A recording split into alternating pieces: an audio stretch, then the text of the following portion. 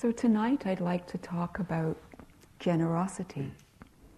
Usually we talk about generosity at the end, towards the end of the retreat, but I've been inspired lately by how much the practice of generosity can infuse a whole retreat. It's really a precious gift to give ourselves wholeheartedly to the practice, and also for us as teachers to be giving the Dharma wholeheartedly, and to have this beautiful exchange of giving and receiving, the gift of your practice that we receive, and the gift of our own practice. And so I'd like to explore a little bit this evening the ways that we can weave generosity more into our days as we go along on retreat and as we go out into the world. The Buddha gave this advice to the layman Tundila, who had just given an incredible banquet of food and riches and goods to the Buddha and his followers. And he said, without generosity, it wouldn't be possible to become an enlightened one. He said, generosity is the staircase to heaven, the best path to liberation. It's considered the door for entering perfect peace. And it's this offering of openness rather than contraction, of releasing rather than holding on. And so it's a really powerful antidote to all the difficulties in our world, in our lives, personal and collective. And there are two words that we use for generosity. The first is dana, that we're more familiar with, and that's the giving out or distributing, the practical aspect. And the other word is kaga, C-A-G-A. And that's more the attitude in the mind, literally of relinquishing, abandoning, releasing, of greed, hatred, and delusion. And so together they form a very deep practice, a profound practice of letting go, of not seeking anything in return, of really, rather than what can I get from my practice, what can I give to the practice?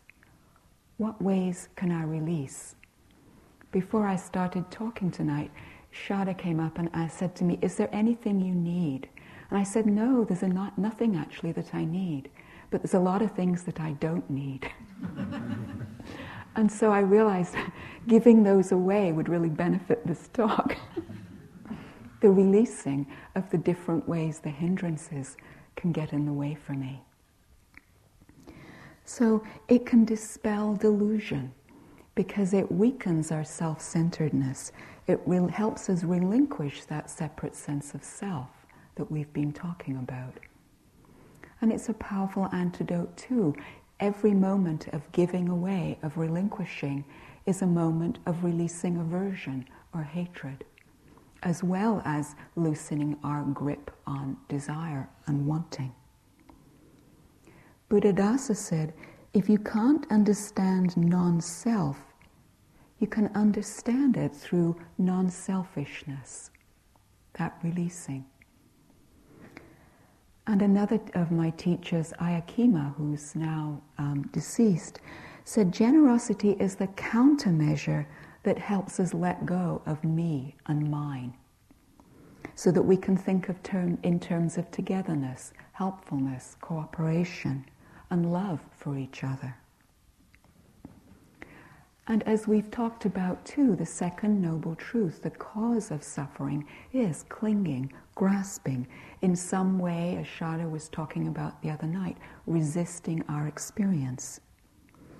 And generosity is the antidote both to the pushing away and to the holding on, the attachment. So what are the ways that we give? What do we give when we're generous? And I'd like to focus more on the ways we do that on retreat rather than in the material world for now. One of the most powerful gifts we can give, or the 5 great gifts that the Buddha taught, are the precepts, because they give the gift of fearlessness, security, love, respect. just to have security and freedom from fear is the highest form of dana you can give anyone. And you can give any being. If everyone gave everyone that gift, it would be an amazing world. And it's to honor all life, to share our time and resources out of abundance, out of generosity, to take care with our sexual energy, to respect boundaries, and to honor safety. To have the kind of speech that we use in our inner speech as well as our outer speech be true and useful and kind and appropriate. That would be an amazing thing if we were to keep that precept inside for a whole retreat. And then to develop a clear mind and take care of our bodies. So those are ways that we hold the container of the retreat. And by practicing and training in those, we can take those out into the world with us. And the main form of our practice of generosity on retreat is really our meditation. Because meditation practice is a form of giving, of actually giving up.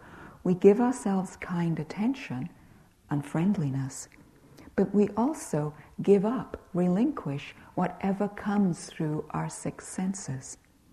The sounds coming to our ear, whether they're pleasant or unpleasant, we let them arise and pass, and we don't hold on. We don't relinquish. We relinquish them. We let them come and go, vanish on their own. We give up distracting thoughts. I find it sometimes a helpful sort of idea or sense to think of giving away all the distracting, irritating thoughts. You know, have this one. This one could go, here. You can get really generous giving them all away. And so there's this sense of also of releasing of all the old and difficult ego structures, of releasing the old identities, giving this identity away and that identity away, and getting lighter and lighter and more free. And in releasing, we get more peaceful with things as the way they are. And there's a stability and a safety that grows as a result of that. In our practice with the breath, we can receive each breath as a gift, the receiving of the gift of life, of oxygen. And we can release each out-breath, releasing each out-breath the carbon dioxide. So we're exchanging life with all the rest of the universe. Each of us here is breathing in air that's been breathed by others. So there's this beautiful exchange as we give and receive with the breath. As we pay attention to the body, we can give the body the gift of kind and respectful attention. And the same with the mind and with the emotions. Rather than adding or judging or comparing or devaluing, we just give the gift simply of attention, of seeing what's there. The gift of pure presence, even for 5 minutes, is an amazing and precious thing. Of not needing anything to happen, of not fixing anything, just our pure presence. It's unconditional acceptance that's such a beautiful gift. Of just, this is the capacity I have right now, rather than adding a should. I should be able to do this. Accepting ourselves just as we are. Loving ourselves however we are. Our bodies. So often there are parts of our bodies we don't like or reject. I don't particularly like my feet. But when I think about that, and I don't know where that came from, but when I think about that and receive them and accept them, it feels quite different. And there are ways we wall ourselves off from parts of our body that we don't like very much. Imagine if you looked in the mirror with that giving of respect and appreciation rather than this contraction. So it's that spaciousness to release around the contraction and release around fixed beliefs about who or what we think we are, to include all the parts of ourselves rather than excluding. That way we don't need to run from or attack the difficult mind states or to try and fix them. There's this generous openness, and even the movements that I'm making, there's this just releasing of offering up. And we can explore a contracted or frightened mind because there's more space for it. We're offering understanding. I'm here for you. We're saying that to ourselves rather than judging.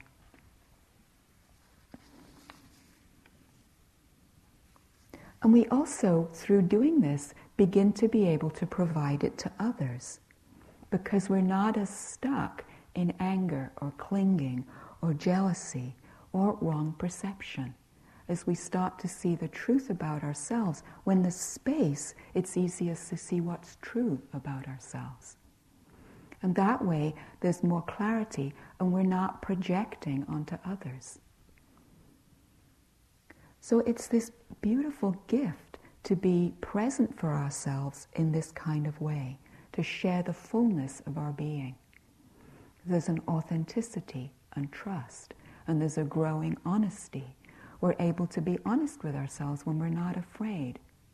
When we begin to see that we're received with generosity rather than judgment, it's easier to see our faults and weaknesses. And it's easier to not identify with them. And others feel safe in our presence when we're able to be honest. And when we're able to be this honest with ourselves, we're also able to offer a peaceful presence to others when there's conflict. And I found for myself, I used to be very afraid when friends or family members got into conflict. But the safer and more grounded and more generous I am towards myself, the more empathy I have for another's pain. And the more I'm able to see the goodness and to speak to that place. When people feel hurt or cornered and unsafe, there's a tendency to strike out, whether it's physically or verbally, or to freeze and contract. And when we feel safe and accepted, there's more space. So if I can give someone the gift of safety, then they're more able to see the whole situation, and so am I. And when we can do that for each other, bridges can happen. We're less afraid of our differences.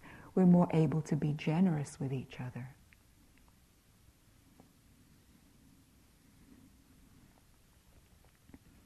It's wonderful to offer the gift of respect to someone.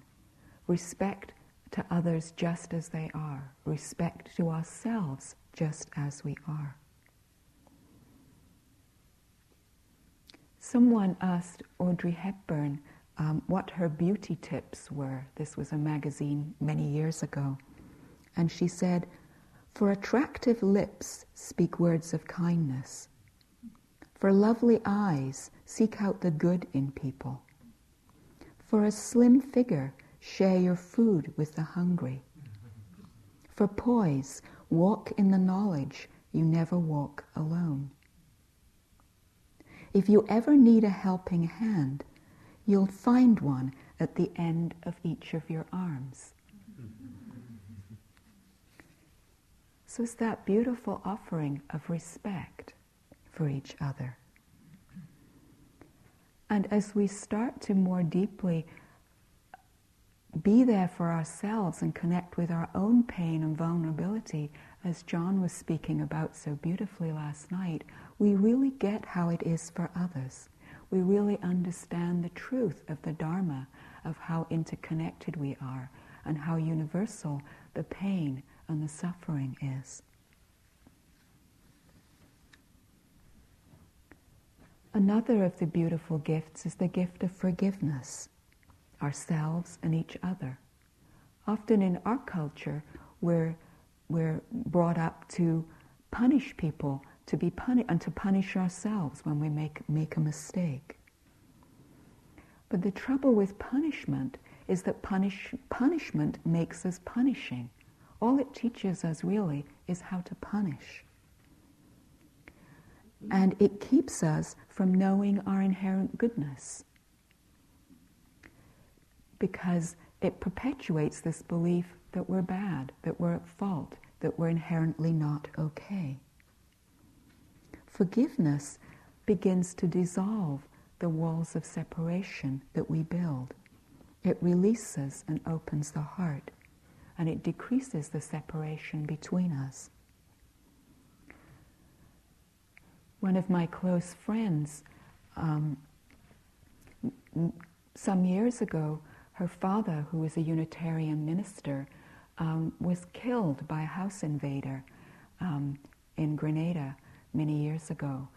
And it was devastating for her and for her whole family. And a few years ago, someone wrote her a letter, the chaplain from the prison, that the person who killed her father was now incarcerated. And they asked her if she would be willing to take part in a reconciliation process. And at first it was very hard for her because so much pain came up at the thought of this man who had taken her father's life and who had really so devastated her own life. And she went through a lot of difficult and painful feelings in trying to decide how to be with this. And in the end, she decided that she wanted to free her heart. She wanted the possibility, because she'd been practicing the Dharma for many years, to really explore what forgiveness might look like. So she started to correspond with this man, and she sent him pictures of her children who'd never seen their grandfather. And he began to write back, and they developed a correspondence. And finally, she plucked up the courage with her family to go and meet him. And she said it was quite an amazing thing to sit across the table from this person who'd killed her father, and to see that this was a human being, and to hear how that act that he'd done as a boy of 16 had so devastated his life.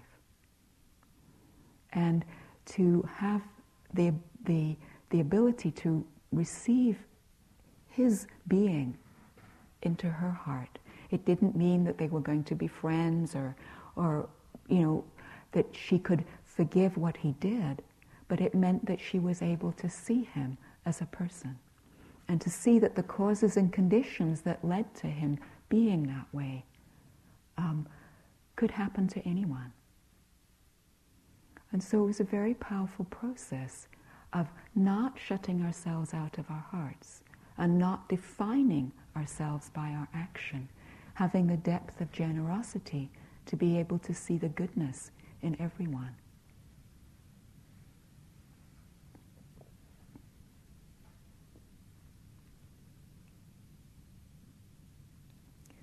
So let's just pause for a moment, and you can keep your eyes open if you wish, or close them if you feel like it.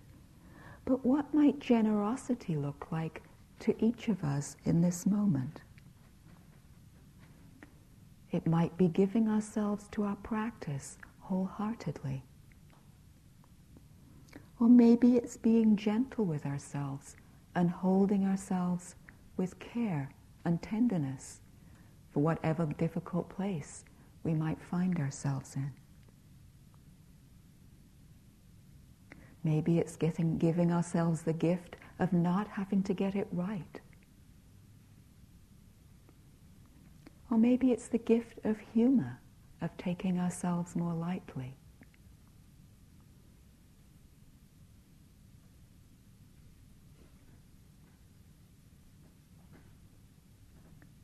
What might generosity be like for each of us right now?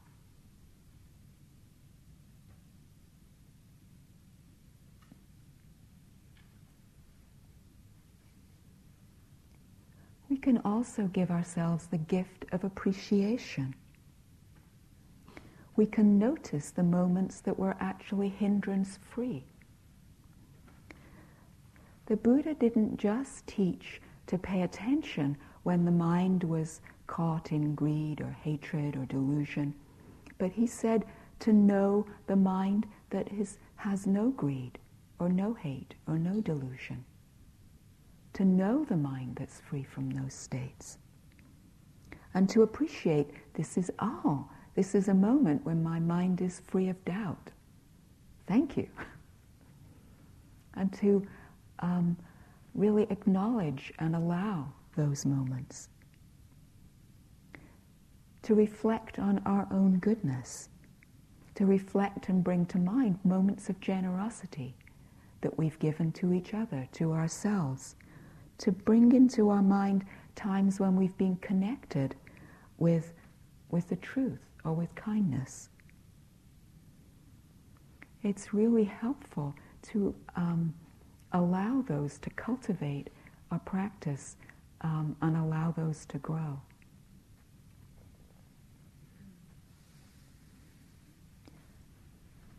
Initially, when I heard the instructions to think about or reflect on the times I've been generous or kind, I couldn't think of a thing.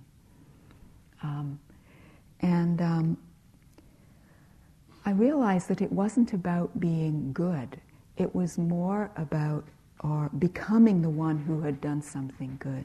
It was more simply appreciating the times when I cared about myself or I cared about another, or there was that openness.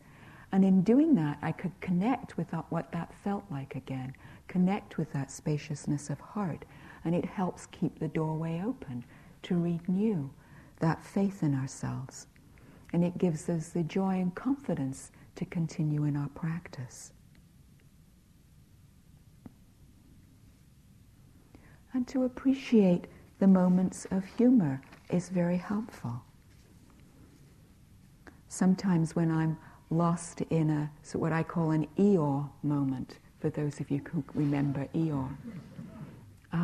And there's a lot of gloom and sort of despondency and indulgence in it. It helps me to remember the life of Brian. Always look on the bright side. And I have this little Monty Python script internally that brings a lot of joy to my practice. So appreciating our creativity and our humor. Receiving is a gift also. The Buddha said there are two kinds of rare and precious beings. Those who are generous and those who are grateful.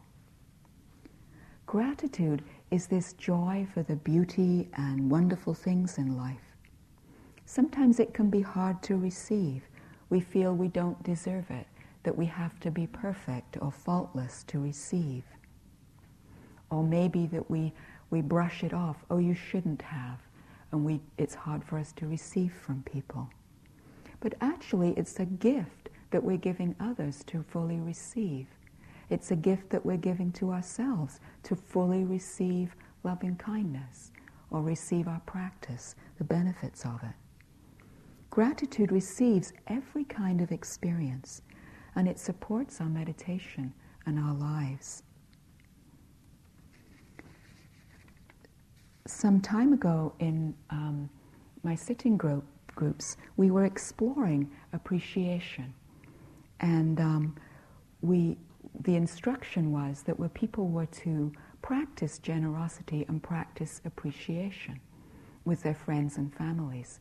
And one of the women in the group was a hospital administrator and a single parent and had a very, very busy and exhausting life. And she told this story. She said that she came home one day and her daughter had invited a friend home from school. And she was really tired and she didn't really want to make dinner for these two 9-year-olds and she was feeling grumpy. And then she remembered the generosity practice. So she thought, okay, I'll be generous. So she made a really nice dinner and ended up having a wonderful time with these two young people. And at the end of the evening, she felt really grateful that she'd done that. And then she remembered that this other child's mother was also going through a very hard time, that the husband had a serious illness and the mother was having to work full-time to support the family. And so she sent a little letter back and she said, I just wanted you to know what a privilege it was having your daughter here tonight. She's such a wonderful kid, and I think you're doing a fabulous job of parenting. And she didn't think any more about it. 2 days later, she got a letter in the mail saying, you made my day. I was having such a hard time. I was in such a place of despair and feeling bad about myself and my parenting. Thank you. And so she felt, oh, this works. And so she was further inspired, and she sent an email to one of her colleagues who did a lot of mentoring. And she said, I just wanted you to know that all the people that you're mentoring, their work is really changing, and I think they're really turning out into fabulous people, and how much we appreciate the mentoring you're doing. And of course she got a return email again saying, you made my day.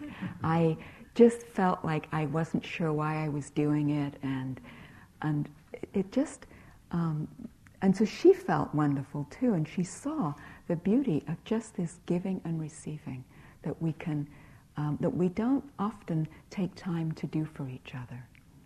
So it's a beautiful practice. And another part of the same group of people was an older man who had gone out to lunch with a friend and a colleague he hadn't seen for some time, but a good old friend. And during the lunch, he started telling this man how much he appreciated him, and for their friendship over the years, and for the different qualities he liked about him.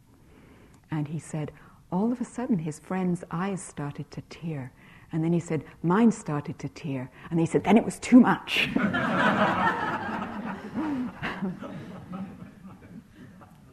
But he said he hadn't realized until that moment what it could actually feel like to feel love for this person. And so to take the opportunity to do that. So just close your eyes for a moment.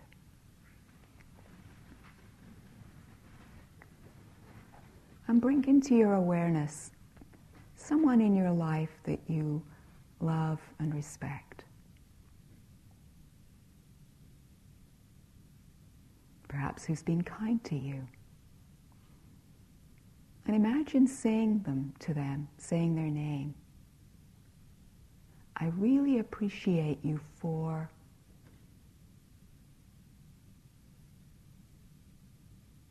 And connect with the qualities you appreciate them for. I really appreciate you for. I'm so grateful to you for.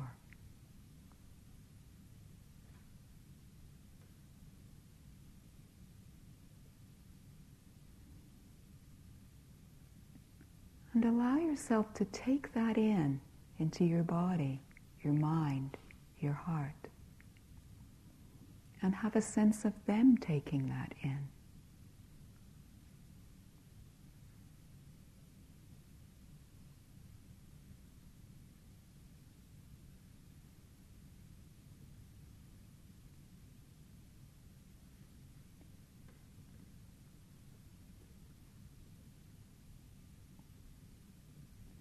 And now, imagine that they are saying your name, and they're saying to you, your name, I'm so grateful to you for.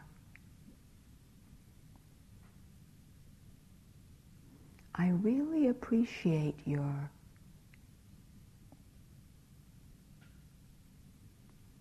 I love this about you.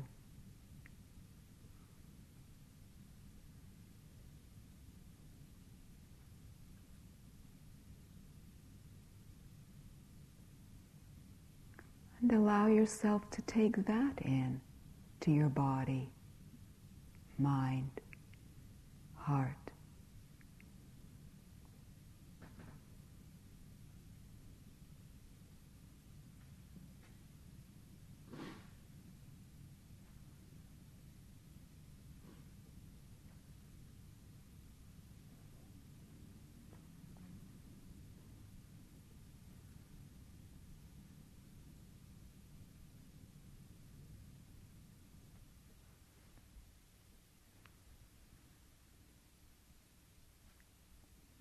So it's a beautiful thing to appreciate ourselves and each other in this way. So much of our news media focuses on the horrible things people do to each other, as though that's all that's happening. But there is so much kindness in the world. We did another exercise where we, in our group, where we went out for the week and we were to notice our generosity and to practice 5 unscheduled acts of generosity. And so just notice how generosity was for us during the week.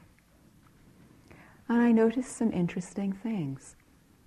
I noticed this, at the time that I did this, I was still being a physician. And I noticed that there were many times during the day when I said kind things or touched people in a kind way that I wasn't really acknowledging or being completely present for. And that when I started to really be present for the kindness that I was giving and offering, I actually received people's appreciation. And that before, I was not really acknowledging the appreciation I was getting back. And when I started to do that, there was an equality that happened. There was a love that was exchanged, and a meeting of 2 beings. So that there was more of a flow between giving and receiving. And that it made such a difference to me to see how I was missing on the receiving and the effect it had when I did receive. So that was one thing. The other thing I noticed was all the ways I wasn't generous. How when I was in a hurry, I didn't let people move into my lane of traffic because I wanted to get through the light first. Things like that. Or I noticed in my home that when I took the lid off the box of cookies that my family liked to make, I would take the biggest one. And I noticed that we were all doing this. So as the week progressed, the cookies were getting smaller. But each time, I would always take the biggest one, or the one with the most chocolate chips, or the one that was the least burnt. But it was fascinating just to see how quickly the greed came in when there was no mindfulness, or even when there was mindfulness. I regret it didn't stop me. But we did have some laughs about it when we discussed it later. The one tiny burnt cookie that was left.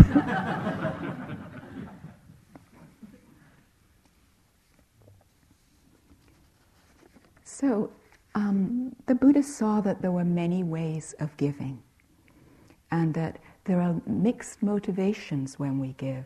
We can give from fear. We can give out of tradition. This is the tradition to give, to offer. We can give with a hope of gain. We can give because we want to look good.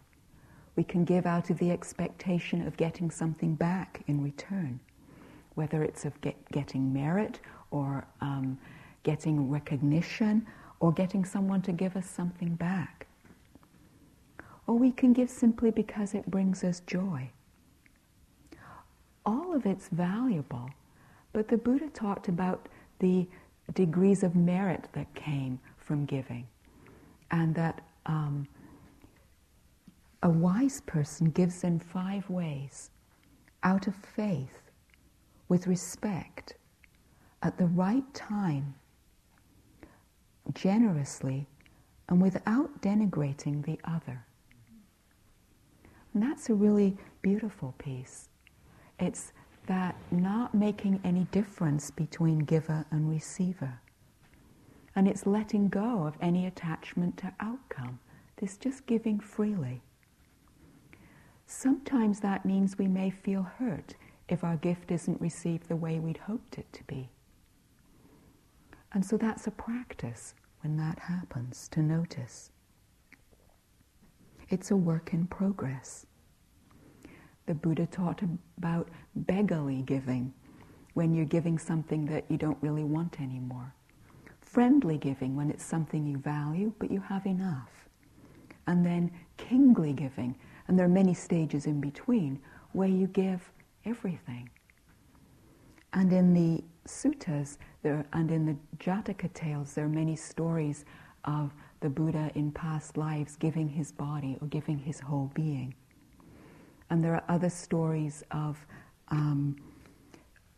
people giving away their families and all their belongings. And this is a piece about the merits of giving. This is to there was a Brahmin called Vilama, and he gave such great alms offerings as this: 84,000 bowls of gold filled with silver, 84,000 bowls of silver filled with gold, 84,000 bronze bowls filled with bullion, 84,000 elephants, chariots, milch cows, maidens, and couches. And many millions of fine cloths, and indescribable amounts of food, bedding, etc., etc. And so as great as that was, it would be even more fruitful if he would have fed a single person possessed of right view. And even more fruitful if he'd given to the Buddha and the Sangha. And even more fruitful still if he'd gone for refuge and taken the 5 precepts. And it goes on to say, and as great as all this might be, it would be even more fruitful if one developed a mind of loving kindness, even for the time it takes to pull a cow's udder. And as great as all this might be, it would be even more fruitful still if one would develop the perception of impermanence just for the time it takes to snap one's fingers. And so the gift of our practice is incalculable. The gift of liberating our minds from greed, hatred, and delusion is incalculable.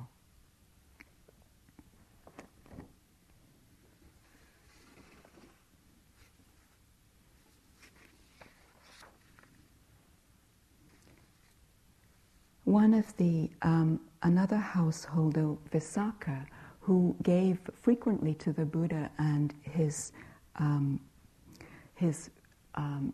disciples, followers, was asked why she gave, what she thought the benefits of her great generosity would be. And she said she took such delight in seeing their awakening. And when joy arose in her mind, then her body relaxed. And when her body relaxed, there was a sense of ease, and that helped her mind to become concentrated. And that developed the spiritual faculties and the faculties of enlightenment. And when that happened, freedom came. And so she saw her dedication to the practice as an integral part of her generosity. So what are some of the blocks to generosity? It isn't so hard to be generous and open. One of the biggest blocks is a sense of inner poverty, and that could be a scarcity or inner poverty of power, of love, of appreciation, of possessions, of being seen.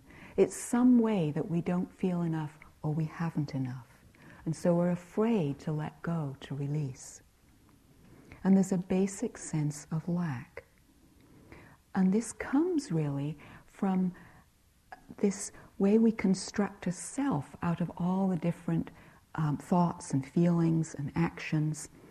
And that, as Shada was talking about the other night, we get attached to these views of ourselves. And because we're attached to this sense of self, and we're deluded into thinking that we have a separate reality, a lot of anxiety comes from this trying to hold on to something that isn't going to last, that isn't durable. If we strip away all those, if we peel them all the way, there isn't a little core me. And even the scientists have discovered there's nobody here that's in charge. There's multi-neuronal pathways, not one guy or girl in there who's in charge.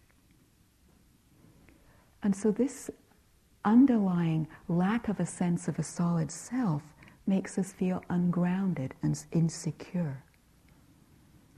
And it makes us want to hold on to me and mine very tightly.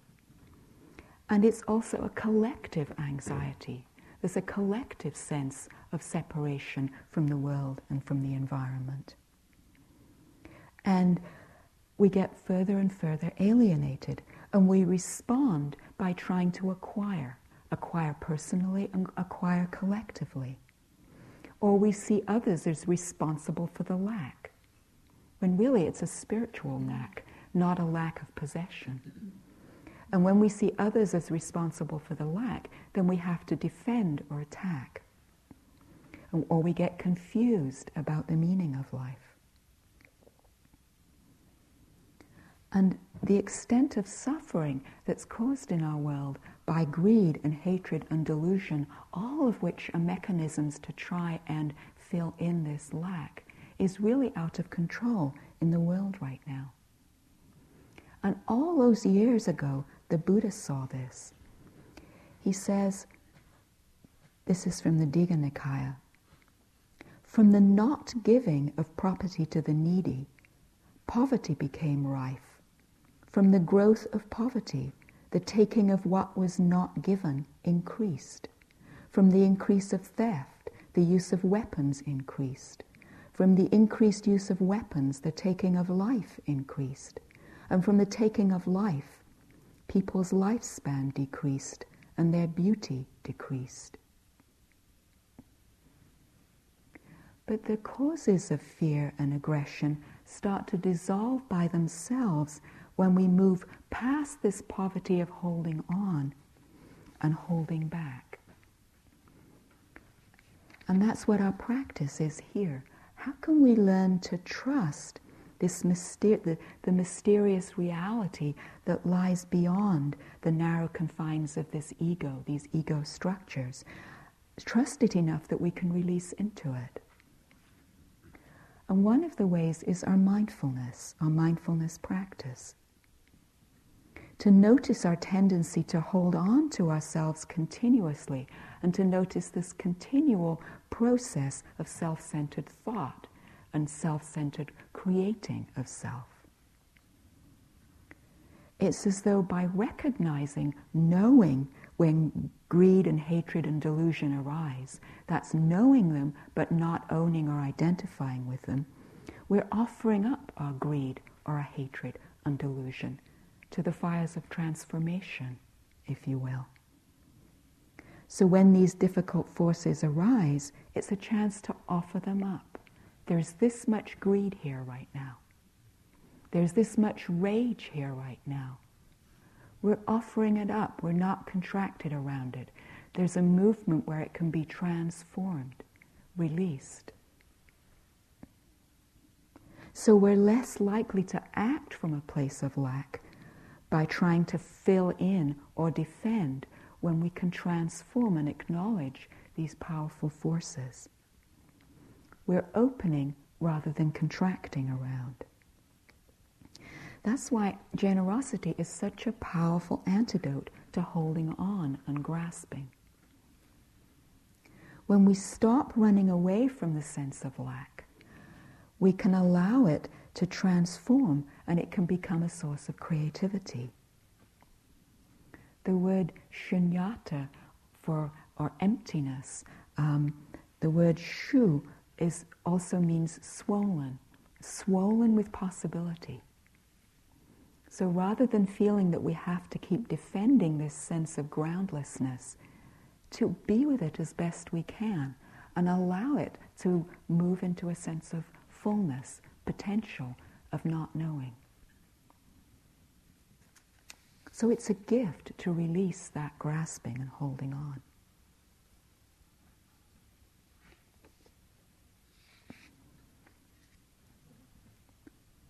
So just take a moment. Just close your eyes again for a moment.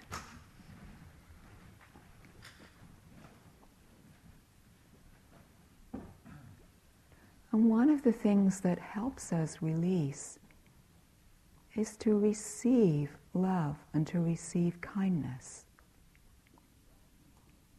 And so perhaps have a sense of people that have been kind to you in your life,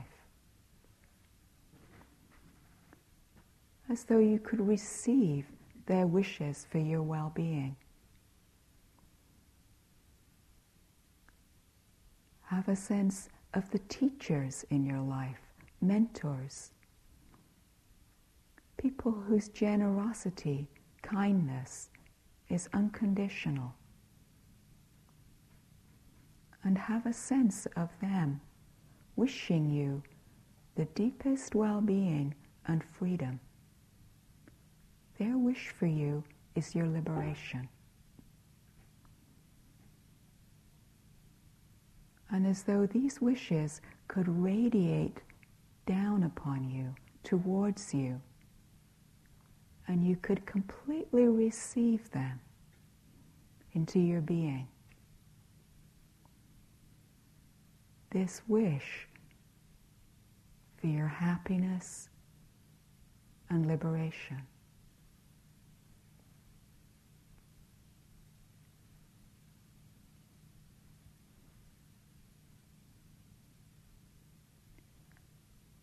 And in this place of receiving, notice if there's any grasping or holding in the body. You don't have to know what you're holding on to. Doesn't matter.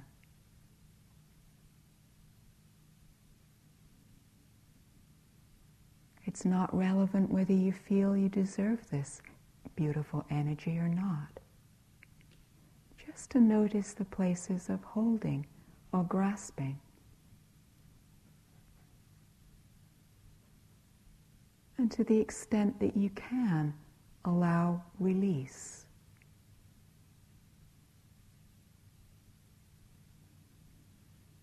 So this energy of releasing can move through. Not separate from life.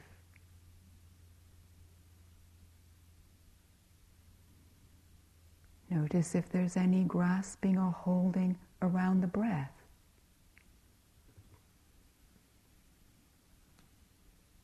Receiving each breath, the breath flowing through.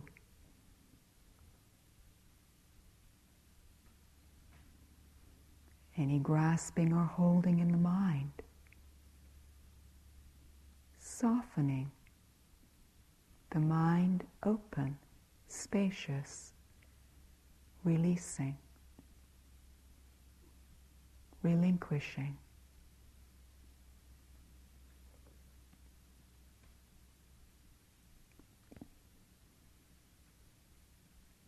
This giving and receiving fully counteracts the basic lack. It brings us into contact with this profound interconnectedness.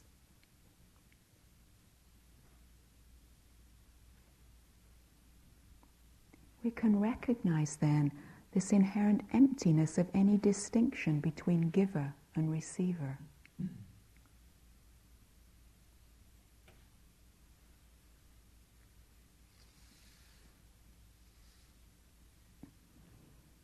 So you can allow your eyes to open if you like. And as this understanding grows, we start to see that there's no possessions really. There's no getting, no giving, no receiving. There's just the spaciousness that allows an unfolding to flow through. And that it's a delusion that we're not enough.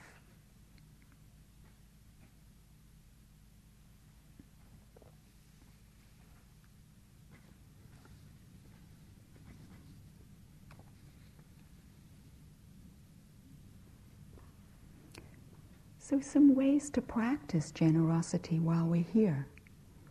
One of the beautiful ways is our work meditation. It's a beautiful training in generosity practice. Sometimes our motivation is pure. We really feel this exchange and giving. And sometimes we get lost in aversion at the task while we're giving. And we lose connection with the generosity part of it. I was sitting a month-long retreat here a few years ago, and my job was doing the laundry.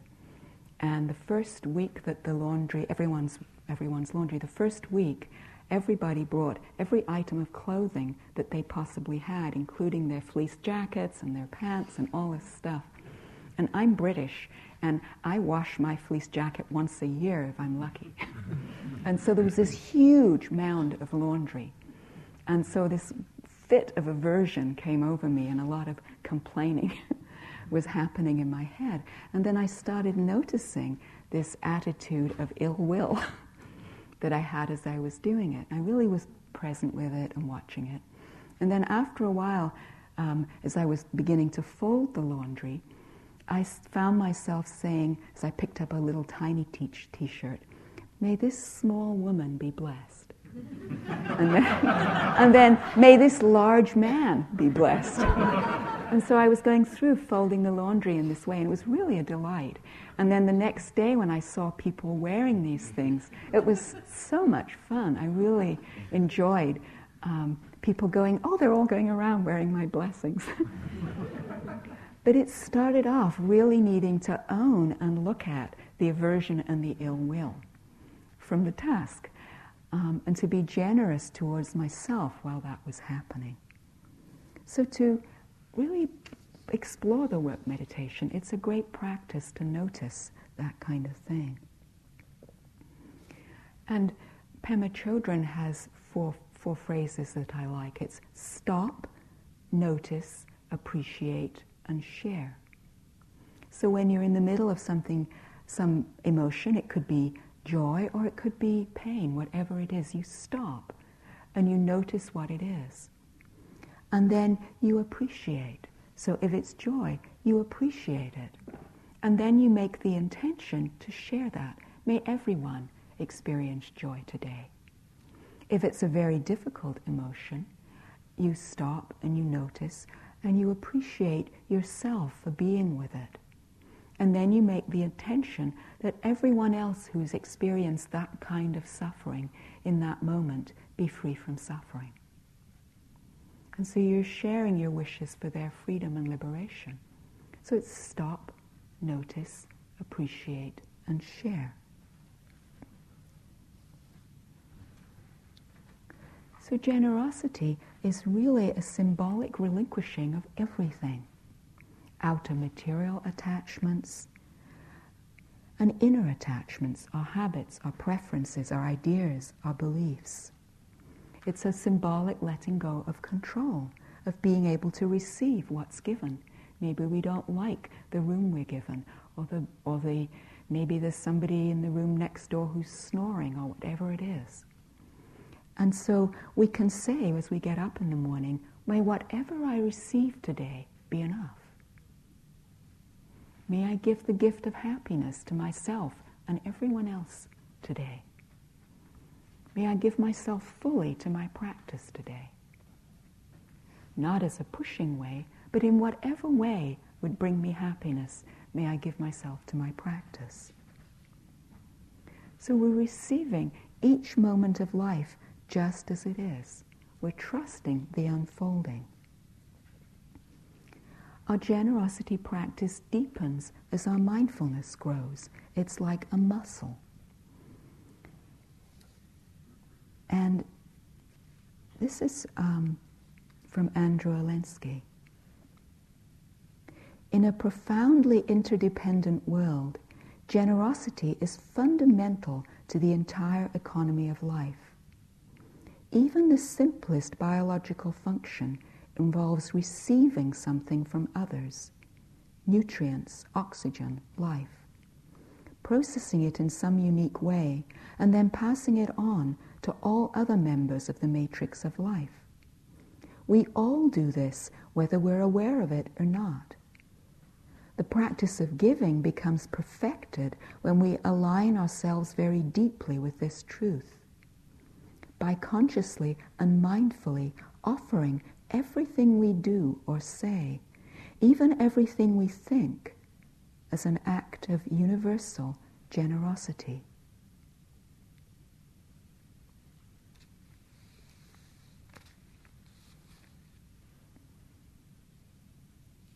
So it's that realizing of nothing to hold on to, no giver, no receiver, no gift really, just things rearranging themselves.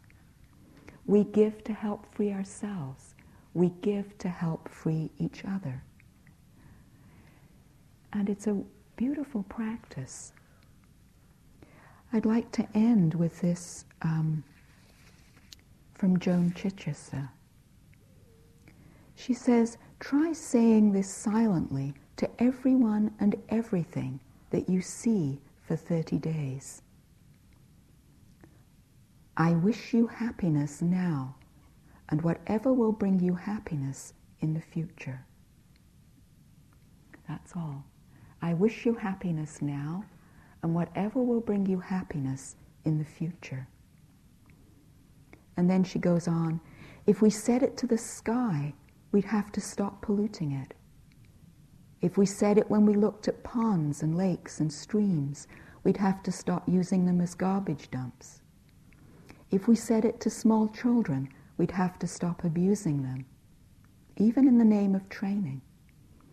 If we said it to everyone, to all people, we'd have to stop stoking the fires of enmity around us. Beauty and human warmth would take root in us. The world would change.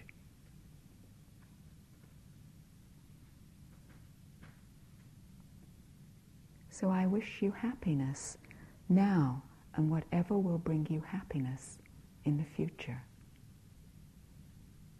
Let's sit for a moment.